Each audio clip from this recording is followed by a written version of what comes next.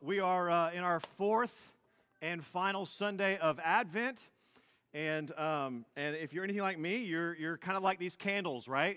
You start off strong, and then you kind of just have to limp to the finish line a little bit. You need a little help from your friends, so to speak, and that's what we're here truly for, is the family of God gathering together to garner strength from one another for the journey ahead, not just through Advent, but through life. This year's Advent theme, if you have not been with us or if you're in town for the Christmas week, truly is, "To us a son is given." It's what we just talked about out of Isaiah 9:6. We're going to complete that thought on Christmas Eve when we have our next gathering at 5 p.m. Not that you don't have that on your calendar, but in case you don't, there you go. So we're going to complete that thought on Christmas Eve. But if you have not been with us or if you've forgotten, we're kind of juxtaposing and combining these two thoughts. You've got these four names of the Messiah in 9:6 of Isaiah, and then we've kind of coupled those with the four traditional themes of Advent. And so we've got Wonderful Counselor, and that gives us hope. We've got the Prince of Peace, which again goes with peace. We've got Mighty God, we talked about last week. And our live stream was down, so many of you may not have heard that sermon, but we've got Mighty God from last week giving us joy that God is in control of all things. And then today, Everlasting Father coupled up with His love. Now, you and I would think that it's an easy connection between the love of God and the fatherhood of God, but I can tell you of 15 years of ministry that if there's one thing in the way, of you actually seeing your God as a good father, it's this idea that He is a good father. And the one thing that's in the way of that is usually we've got really less than good fathers. If there's one thing in the way of seeing and believing in the goodness of God's fatherhood for us, is that we see God through the lens of our earthly father instead of seeing our earthly father through the lens of our everlasting Father. We switch it. It's just one person said that God created man in His image, and then we returned the favor. That He created us in His image, and that we then remade Him in how we want Him to be, or how we expect Him to be. And so this idea of the fatherhood of God is sometimes quite divorced from the love of God because of the lack of love that we got as kids, or even as adults from our own fathers and mothers. Mothers are not exempt from this, right? But here is kind of the hope for us, is that no matter how great your dad was, no matter how terrible your dad was, our everlasting Father breaks those two molds in a way that helps us see Him in a new and beautiful light of caring. You see, the beautiful thing about this theme and the journey that we've taken, although quite inadvertently, we find ourselves now on the heels of a mighty and strong God that we talked about last week. And if we're not careful, we'll see that mighty and strong God as abusive, as neglecting, as something based on a lens of our own experience. And so what is it that will keep us from cowering under the strength and of the might of God that can do anything He wants whenever He wants? What will keep us from cowering under that strength, under that might, under that sovereignty? If it's nothing else, then it's the care and love of our Father. The same mighty God that is over all things has the same amount of care and love and attentiveness that a father has for us. That's the thing that keeps us from cowering under the strength and the sovereignty of God, is that we know He cares. You see, I think we're all convinced that God is powerful. I think we're all convinced that He's present, or at least we should be. That's Emmanuel. We'll talk about it on Christmas Eve. That He's present, He's powerful, that He's good, but we're not so convinced of His posture for us. And His posture isn't that He's against us. His posture is that He is for us. He's not just with us, that's good and that's right, and that's our hope, is that He's with us. But while He's with us, His posture is for us. You see, that's the heart of a good father, is that He's for us. In all things and in every way, His posture is that He is for us. So as we look at this kind of love that we're going to talk about that an everlasting Father has, we're going to turn to a couple different places in Scripture. And so the first place that I want us to turn, and really will be our baseline, is 1 John 3. If you don't know where 1 John is, it's towards the end of your Bible, or you could just click there on your app. But it's towards the end of the Bible, right near Revelation, with just an N at the end of Revelation. And so that's where we're at. 1 John 3, verses 1, 2, and 3. And just to kind of get us going, I'm only going to read verse 1, and then we'll kind of trickle into 2 and 3 together. Verse 1. Know what kind of love our Father has for us? Well, John wanted us to know what kind of love the Father has for us. And so he says something like this in 1 John 3, and he says, see what kind of love the Father has given to us. You see the coupling of the fatherhood of God and the love of God. You see what kind of love the Father has given to us, that we should be called children of God, and so we are. And that's all I'm going to read for now. Because if we look into this, this is hidden with gems that I just want to unpack for us slowly but deliberately. What kind of love has the Father loved us with? Number one, our Father's love is generous. You see what it says in 1 John 3:1. To see what kind of love the Father has given to us. He is a generous God. He is not a demanding God. You see, every other religion, even today, is a demanding God. You want to know why there's scriptures that says, we love because He first loved us. Because there's a constant forgetting that if we're not careful, we think God loves us because of our performance. And that He therefore demands things from us that He actually does not demand. But see, we don't see this, and we may get this a little bit twisted, but if we look back at the context in which Jesus was sent into the world, we see this huge contrast between the kind of gods that were amongst the people and the kind of God that Jesus came to give and to be given to for the people. Two examples that I want to draw out for us, and there would be many more. The Greco-Roman God, I don't know what it's called, the mythology, the whole pantheon of gods, they're all demanding. They all demand something from you so that you will get something in life, circumstantially. But in the Old Testament, there were two main gods that they were constantly at war with. One of them was Baal, and you see Baal as a very demanding God. And I'm going to be careful here about what I say, but I do want to draw this picture out for us. Baal would have been demanding sacrifices for the dead. He would have demanded sacrifices for seasonal rains. If you want to know more about Baal, we did a sermon series on the book of Jonah that unpacks this like beautifully. And I'm not trying to toot my own horn because it's something I just relayed to y'all that I've learned along the way. But go back on our website and go listen to those Jonah sermons, and you'll see Baal as in a new light. When you read the Old Testament, you'll go, okay, that's what they were fighting against. Baal demanded sacrifices for the dead. They demanded sacrifices for seasonal rain. And the way that you gave yourself, the way that you made your sacrifices was through sensual practices and copulation with animals. And kids, if you're in the room and you don't know what copulation is, that's on purpose. Copulation with animals. He also demanded self-mutilation. You see this in 1 Kings 18, that when Elijah goes in battle against the prophets of Baal, what do? They cut themselves. They mutilate themselves, the Bible says, until blood gushes out. Why are they doing that? To get the attention of their God. They understand that their God demands something from them. This is in complete contrast to the kind of God that Jesus came to be. But Baal is only one. If you go back in the Old Testament, you see another god that they did war against, and his name was Molech. If you know anything about Molech, that's where they literally gave their children for sacrifice to be burned to the god of Molech. It is a demand for that god. In order for you to live a good life now, you got to give your kid to that god. And those are the things that Molech is intentionally named in the book of Deuteronomy and Leviticus as evil, as heinous. Right? These are the gods that Jesus is sent into, the context with Jesus is sent into to be given as a sacrifice for our freedom.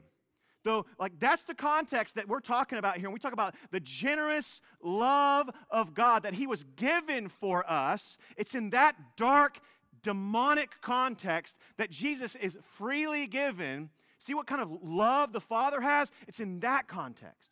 It's in that craziness that the Son was sent. Though the gods demanded sacrifices for the dead, Jesus was sent to be sacrificed to die so that we might live. Though the gods demanded you to mutilate yourself in order to be heard by their God, Jesus was mutilated beyond recognition as a man, Isaiah 53 says. So that, and the creator of the universe then hears you as a result. Do you see his generosity? Though God's demanded your sons and your daughters to get the good life, Jesus was sent as God's only Son to purchase for you eternal life. Do you see the generosity and the goodness of God, that his posture could be nothing more than generous for us? It's no wonder then there are scriptures all throughout the New Testament that says, he who did not spare his own Son, but gave him up for us all, how will he not also with him graciously give us all things? Can you see the generosity and the posture of our Father? That he's not demanding of us that we would come to church and raise our kids right and do all the right things so that we can get the blessed life. He flips it on us and says, I've given you everything. If you would just look at the sacrifice of my Son, now how will you live?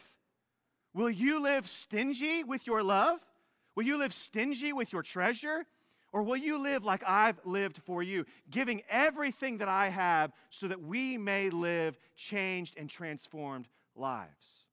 If we forget the generosity of God, if we forget his posture for us as our Father, of a generous God, not everyone that when we come to him in our prayers, not everyone when we come to him with our needs, not everyone when we come to him and we go, man, I don't know how we're going to make ends meet this week or this month, does God go, I got nothing for you, I ran out. No, he's generous, absolutely and wholly generous.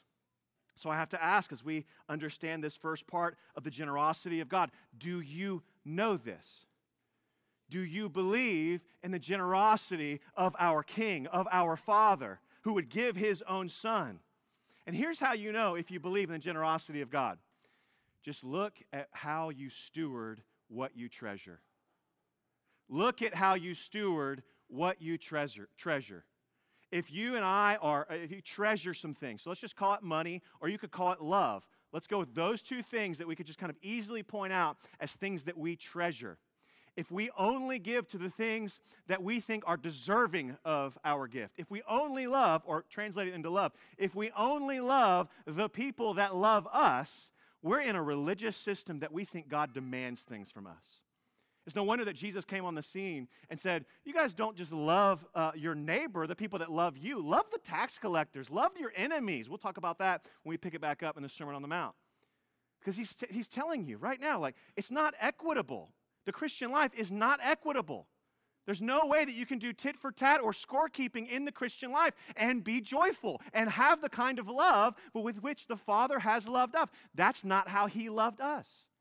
2 Corinthians 8 verse 9 says, for your sake, the richest person in the universe, who's Jesus, became poor. He laid down his riches so that you might become rich. He became poor for your sake.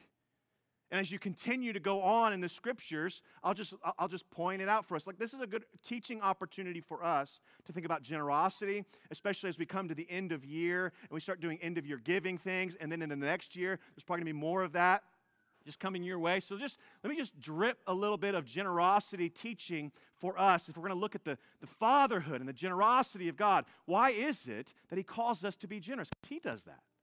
So if we looked at 2 Corinthians 9, and this is one of those pieces of scripture I'd love for you to turn to. If you look at 2 Corinthians 9, verses 6 through 11, do we live like God is generous? How do we know? By looking at what we steward and how we steward that which we treasure. And it comes straight out of 2 Corinthians 9, verses 6 through 11. Paul is writing to the Corinthian church about a financial gift that he's expecting them to give to the church at Jerusalem. And he says this, the point is this, whoever sows sparingly will also reap sparingly.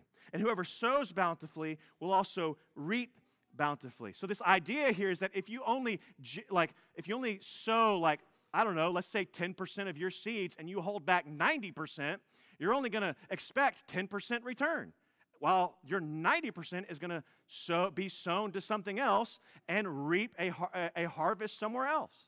So he doesn't even get into the percentages, but this is just the mindset that we usually have. So he says, whoever sows sparingly, generously, will also reap sparingly and generously. Whoever sows bountifully, I love these words, will also reap bountifully. Verse 7, each one, though, don't be worried about guilt, each one must give as he has decided in his own heart. Friends, give what you have decided in your heart to do, not reluctantly or under compulsion. God could care less about your gift if it's out of guilt or compulsion or because you think that I expect a certain amount from you. That does not please God. He loves, instead, God loves a cheerful giver, a joyful giver, one that sees a need or just understands who God is and gives out of that reflection of how God has loved them. And God so is able, now look at the language here. Look at all the alls. Look at all the everys. Look at the kind of God that God is, not demanding things from you, but instead giving things to us. Let's continue on in verse 8. And God is able to make how much grace abound to you? All of it. All grace abound to you, so that in having some sufficiency, all sufficiency. In some things, all things. Sometimes, at all times, you may abound in every good work. As it is written, he has distributed freely. He has given to the poor. His righteousness endures forever. Verse 10, he who supplies seed to the sower and bread for food will supply and multiply your seed for sowing and increase the harvest of your righteousness. Don't let TV preachers hijack Scripture from you. That somehow you've heard this and you go, oh, it must be bad. No. This is Scripture, and it's good, and it's right. You will be enriched in every way. Some ways, no, I'll be enriched in every way to be generous in every way, which through us will produce thanksgiving to God. You see, generosity comes after understanding the generosity with which Jesus has loved us. And then when we're generous towards others, whether it be the church or whomever is in need, which both of those things should be a part of how you give. Like whoever we're generous towards, what does it produce? It produces thanksgiving to God in those people. It produces worship. It produces praise. It produces a harvest, truly, of righteousness. These are the things that God wants for us. So just a little teaching about the generosity of God, His posture for us, and then what He calls His people to do generously. Because He will give all things to us in every way, at all times, for all sufficiency. He is not lacking in His vat of grace for us if we think somehow we are lacking. So if we are not generous with our love, if we're not generous with what we have and what we treasure, it truly does reflect our misunderstanding of the kind of love with which God has loved us. Instead, God does not demand from us, but gives freely. He has given this kind of love to us. That's number one. Number two, not only that our Father's love is generous towards us, that He gives to us, but our Father's love is relational. Let me go back to verse 1. See what kind of love the Father has given to us? That we should be called children. And not just any children, but children of God. If you read the rest of 1 John, he is very black and white. If you want to know what it looks like to love God with your life, go read 1 John this week as you lead up to the coming of Christ on Christmas Eve. Because what you'll find out is this gracious thing that we talk about all the time, about being in the family of God, that God is our Father, therefore we're His family, is a special relationship with Him, because He says in the rest of 1 John, you're either a child of God, the Father, the generous God, or the child of the devil who demands things from you. And that's the choice that's before us. It's either light or dark, and that's what the language is in 1 John. But our God has made His love obvious. He says, see what kind of love. Let's make it obvious for them that we are called children of God, and so we are. This is a part of our identity which God gives all believers, and it is a special relationship when you compare it to the kind of relationship that God has with the rest of the world. It's a special relationship when compared to the kind of relationship he has with the rest of the world. Let's keep going in verse 1, 1b, so to speak. The reason why the world does not know us is that it did not know him. Do you see it? Do you see the significance and the special relationship that we have as the family of God that the world around us does not have? It is completely distinct, and there's going to be friction. Our relationship is different than the world's relationship with God.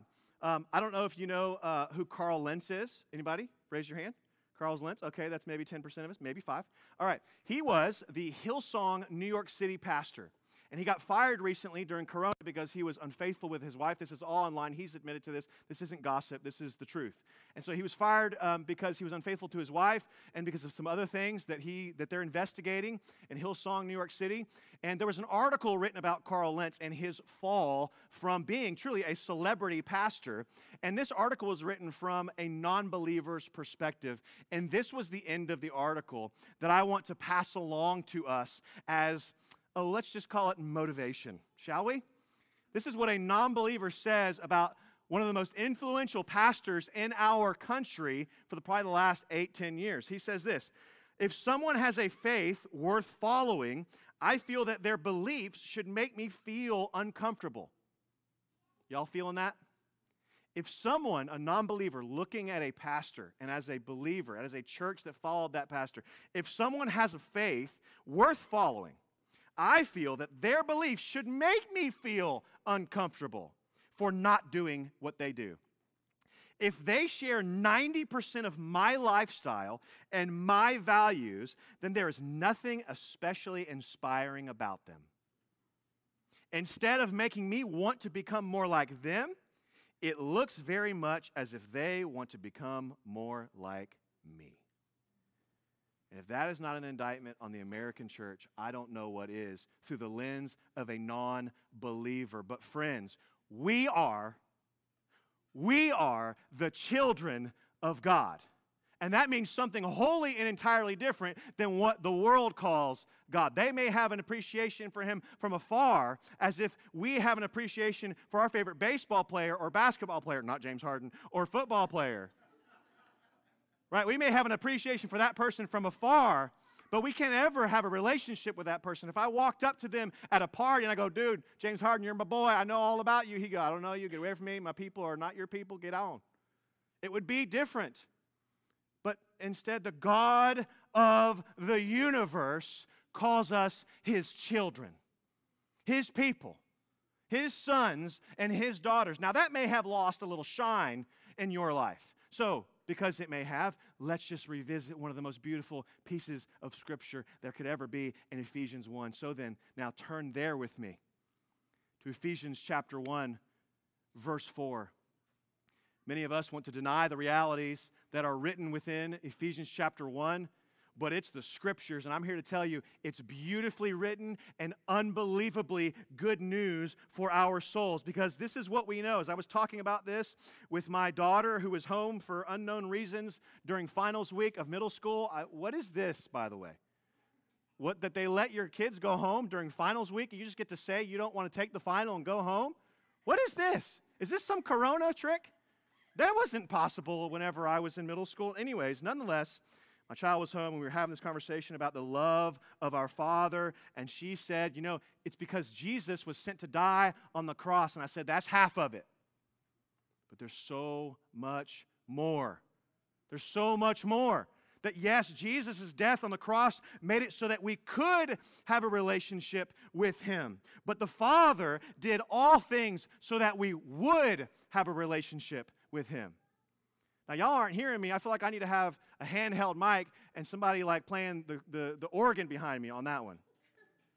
I'm going to say it again. Jesus' death on the cross made it so that we could believe in him, but the Father did all things possible and necessary so that we would believe in him. Now let's check that out. We know about Jesus' death on the cross, but not all of us would believe or ascribe to all the things that he did so that we would believe in him. Look at Ephesians 1, verse 4. Blessed be the God and Father.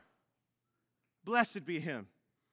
Let's give blessings and praise and honor and glory to the Father of our Lord Jesus Christ, who has blessed us in Christ with some spiritual blessings. No, with every spiritual blessing in the heavenly places. How?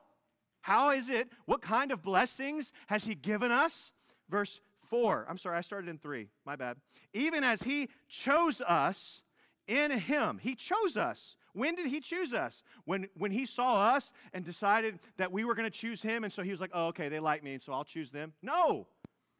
Before the foundation of the world, before Genesis 1, if you think that was millions of years ago, it was before that. If you think it was like 8,000 to 10,000 years ago, it was before that. He chose us in him, in the beloved, in Christ, when he looked out, and it says, right? In him, before the foundation of the world, that we should be holy and blameless. That's another thing that he did for us, that we were holy and blameless. In him, he predestined us for adoption. Those that believe, this was never a doubt in God's mind. He predestined it for us. He chose beforehand. He determined before the foundation of the world. Romans 9 would say, before we did good or evil. And he compares it to Jacob and Esau. Before any of that ever happened, God had it figured out long before we were ever on the earth. That's going to blow your mind when you start thinking about the kind of love with which God loves us, that he would have you in mind, your personality, your story, everything about you, and he brought you into his family, choosing you, predestining you for holiness, for blamelessness, for all the things that he would give us as children of the good and pure and right Father. Let's keep reading in Ephesians, right? He predestined us for adoption. That means we were orphans. And if you're an orphan, something went wrong. Something went wrong early on for there to be an orphan in the world. And what went wrong but the fall for us, for every person on the planet, we're either orphaned, we have no father, we have no mother spiritually, or we are brought in, adopted into the fatherhood, into the family of the God of the Bible. Not the God of Baal who demands those things from you, not the God of Molech who demands those things from you, not the God of any other thing that demands things from you, but a God who is generous. So generous that he had you in mind before the foundation of the world. He adopted you to himself as sons and daughters through Jesus Christ. Why? According to the purpose of his will. Because he wanted to. It was in his nature. To the praise of his glorious grace, with which he has blessed us in the beloved. That's Jesus. Verse 7. In him, he keeps going with these spiritual blessings. In him, we have redemption, meaning we have been bought back from death through his blood, the forgiveness of our trespasses according to the riches of his grace, which he lavished upon us in all wisdom and insight, making known to us the mystery of his will. This thing was something that was totally hidden for all mankind, for all time, but now in Jesus it's been revealed to us according to his purposes, which he set forth in Christ as a plan for the fullness of time to unite all things in him, things in heaven and things on earth. Do you see the kind of love with which God has loved us to bring us into the family of God? This was no accident. This was the eternal, beautiful plan of a God who has all things planned out for all of eternity. Mighty God, wonderful counselor, Prince of Peace. Why is he those things? Because he's got it all worked out from the end to the beginning. I got to take a break after that. Ephesians 1 get me worked up every time. He didn't just send his son to die. He did everything necessary so that we might see the sacrifice for what it truly is. God in the flesh dying for rebels, for sinners, for those who would never truly appreciate all the things that he's done for us until we get to see him face to face. That's number 2. Number 3, not this that our Father's love is generous, not this that our Father's love is relational, bringing us into this family, changing our identity as orphans and now sons and daughters. It says, and that's what we are. Verses 2 and 3 tell us then that our Father's love prepares us for eternity. Our Father's love prepares us for eternity. Let's read verses 2 and 3 out of 1 John. We're back there now. Beloved, we are God's children now. He repeats it. Now we're God's children, but it's not just for now. And what will be has not yet appeared. Oh, there's something coming, he says. But we know that when he appears, we shall be like him, because we shall see him as he is. And verse 3 says, and everyone who thus hopes in him purifies himself as he is pure. If we went up a few verses at the end of chapter 2, what you would find is that there's all of this is a view that Jesus is coming back. And he says this in verse 28 of chapter 2 of 1 John. And now, little children, do you see the language? Abide in him so that when he appears, we may have confidence and not shrink from him in shame at his coming. If you know that he is righteous, you may be sure that everyone who practices righteousness has been born of him. You see, the Father's love isn't just so that it can transform us in the here and in the now and bring us into a family of God, and we just go, oh man, praise God for the shepherd that shepherds me, and it makes me lie down in green pastures. That's true. But why? To prepare us for millions and billions and however many zillions of years of eternity. That's what a father's love does for us. So, what do we do when we don't get our way? What do we do when we don't get what we think we need in the moment? If we forget that a father is caring for us, preparing us for eternity, we're going to throw a hissy fit, are we not? Yes, we are.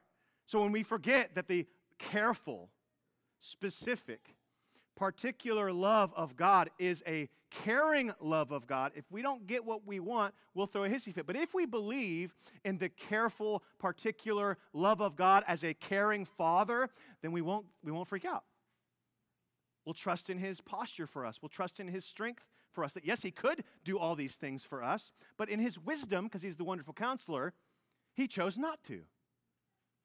And so if we can trust in his fatherhood, remember, it's everlasting Father. That this everlasting Father is an eternal Father without end. I asked Moses, what does it mean that God's love, that his fatherhood is everlasting? And Moses, who's being 6, looked at me at the breakfast table one day this week, and he goes, it means he will never be dead. He will never not live. Absolutely. His fatherhood will never expire in our lives. And not only that, but he fathers us from the end. Now I want you to get that picture. He fathers us from what he wants us to be and knows we will be in the end. I don't know if you remember a guy by the name of Colby Rasmus. He used to play for the Astros. And Colby Rasmus was traded to the Tampa Bay Buccaneers. That's the different sport. The Tampa Bay Rays, like long ago, or maybe I think that's where he was traded to. But anyways, while he was here, he gave testimony to his faith in Christ, right? And one of the things that was happening in his life is that his marriage was a wreck. And why was his marriage a wreck? Because he said, in his own words, my dad raised me to be a baseball player, and that's all that mattered. And so anything that got in the way of me being a baseball player, which will include a marriage and children and the responsibilities therein, was no good. I didn't want to have anything to do with those things because I was raised with that end in mind. How much more the fatherhood of God, which is preparing us for eternity, he's raising us to be worshipers. He's not raising us to do anything else besides worship him for all of eternity. So he's going to do everything necessary. He's going to take us out and do drills with us. Like, what do you think life is? That's why sports are so important for our kids, or things like that, to help them identify these spiritual practices. Because God is doing the same thing for us in His fatherhood of us. He's going to do drills with us. He's going to put us through tests so that we are ready or not shrinking at His coming, as 1 John 2 would say. He has the end in mind. He has our end goal in mind, to become more and more like Jesus. So everything that He allows now is to help us be transformed into the image of His Son. Now, that will either freak us out or we'll have a deeper trust in the fatherhood of God. Our God is raising us to be disciples of Jesus who worship God only. Not power, not comfort, not convenience, not anything else, but the God who came to be generous and adopt us. This means that every pain, y'all listen now, this means that every pain, every disappointment, every grief, every wound, every victory, and every unexpected turn in your journey is graciously and generously given to you with the wisdom and care from a father's wisdom gained from knowing how it forms us. Having seen and determined our final product for eternity. You guys getting that? We don't serve a God who has the might and power to do whatever He wants, whenever He wants, but a Father who cares for His children at every turn in the journey. So Advent, though, reminds us that we have a hope, right? Advent reminds us that we have a growing hope. That's what we've been doing every week when we light these candles one by one by one by one. That at first it starts with just one little light and it grows into 4 and eventually 5 coming up on Thursday night. It is a growing hope, expectation that Jesus is going to come. But there is no greater problem probably in our hearts than these days than a misplaced hope. I firmly believe, I don't know what the statistics are in this, some counselor will probably give me insight into this after this, right? But a misplaced hope is probably the seedbed for most depression and anxiety and difficulty mentally, is a misplaced hope. That's what Proverbs 13 says, that misplaced hope makes the heart sick or wounds it. So when we misplace our hope in smooth sailing and difficulties come, what's going to happen? But if we have a hope in the Prince of Peace over rough waters, then what happens? Our hope isn't in smooth circumstances. Our hope isn't in smooth sailing. No, our hope is in a God who reigns over it all and who's caring for us through it all. See the difference and you see the change that it puts in our hearts? So some of us may say, well, I claim scriptures like John 14:14. John 14:14 is pretty clear. If you ask anything in my name, I will do it. Isn't that why you end the prayer the way you end the prayer? In Jesus' name. As if that's some magical potion that we put on our prayers. It's in Jesus' name. I said in Jesus' name. Oh, you didn't say in Jesus' name? Didn't count. You don't do that with your kids? I do that with my kids. Didn't count. Just so you know. In Jesus' name. So we say that because we think somehow that that's somehow giving God's blessing to it and that He's going to respond if we just go in Jesus' name. Not the point of the Scripture. Instead, according to the character and the will of God. That's what He's saying. So if we don't get what we think we need, perhaps it's not in the name of Jesus. And perhaps we need to reevaluate what we're asking.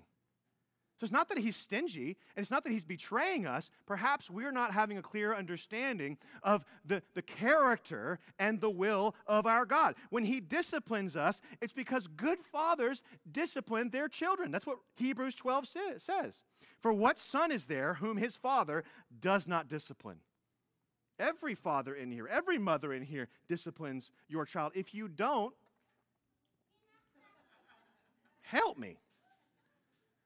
When He exhorts us to walk in a way that denies ourselves, God knows it's hard. He's not putting that before you because you're going to want to do it one day. Well, I just haven't really gotten to that point where I just want to deny myself.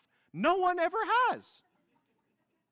He knows it's going to be impossible without you trusting in a God who says in 2 Peter 1, His divine power has granted to us all things that pertain to life and godliness. He knows. So we end with this. The eternal fatherhood of God prepares us to meet Him when He comes. And this kind of life, with one eye on our responsibilities and another eye on our response to a Father that graciously gives all we need for the journey, that provides us hope. So friends, may we journey on with the certainty that the God of hope will certainly do what He has said He will do. How do we know? Because look at what kind of love the Father has given to us. That we are His children, and so we are. Let's pray. Our Father in heaven, we are grateful for your love for us. I pray it never gets old. In Jesus' name, amen.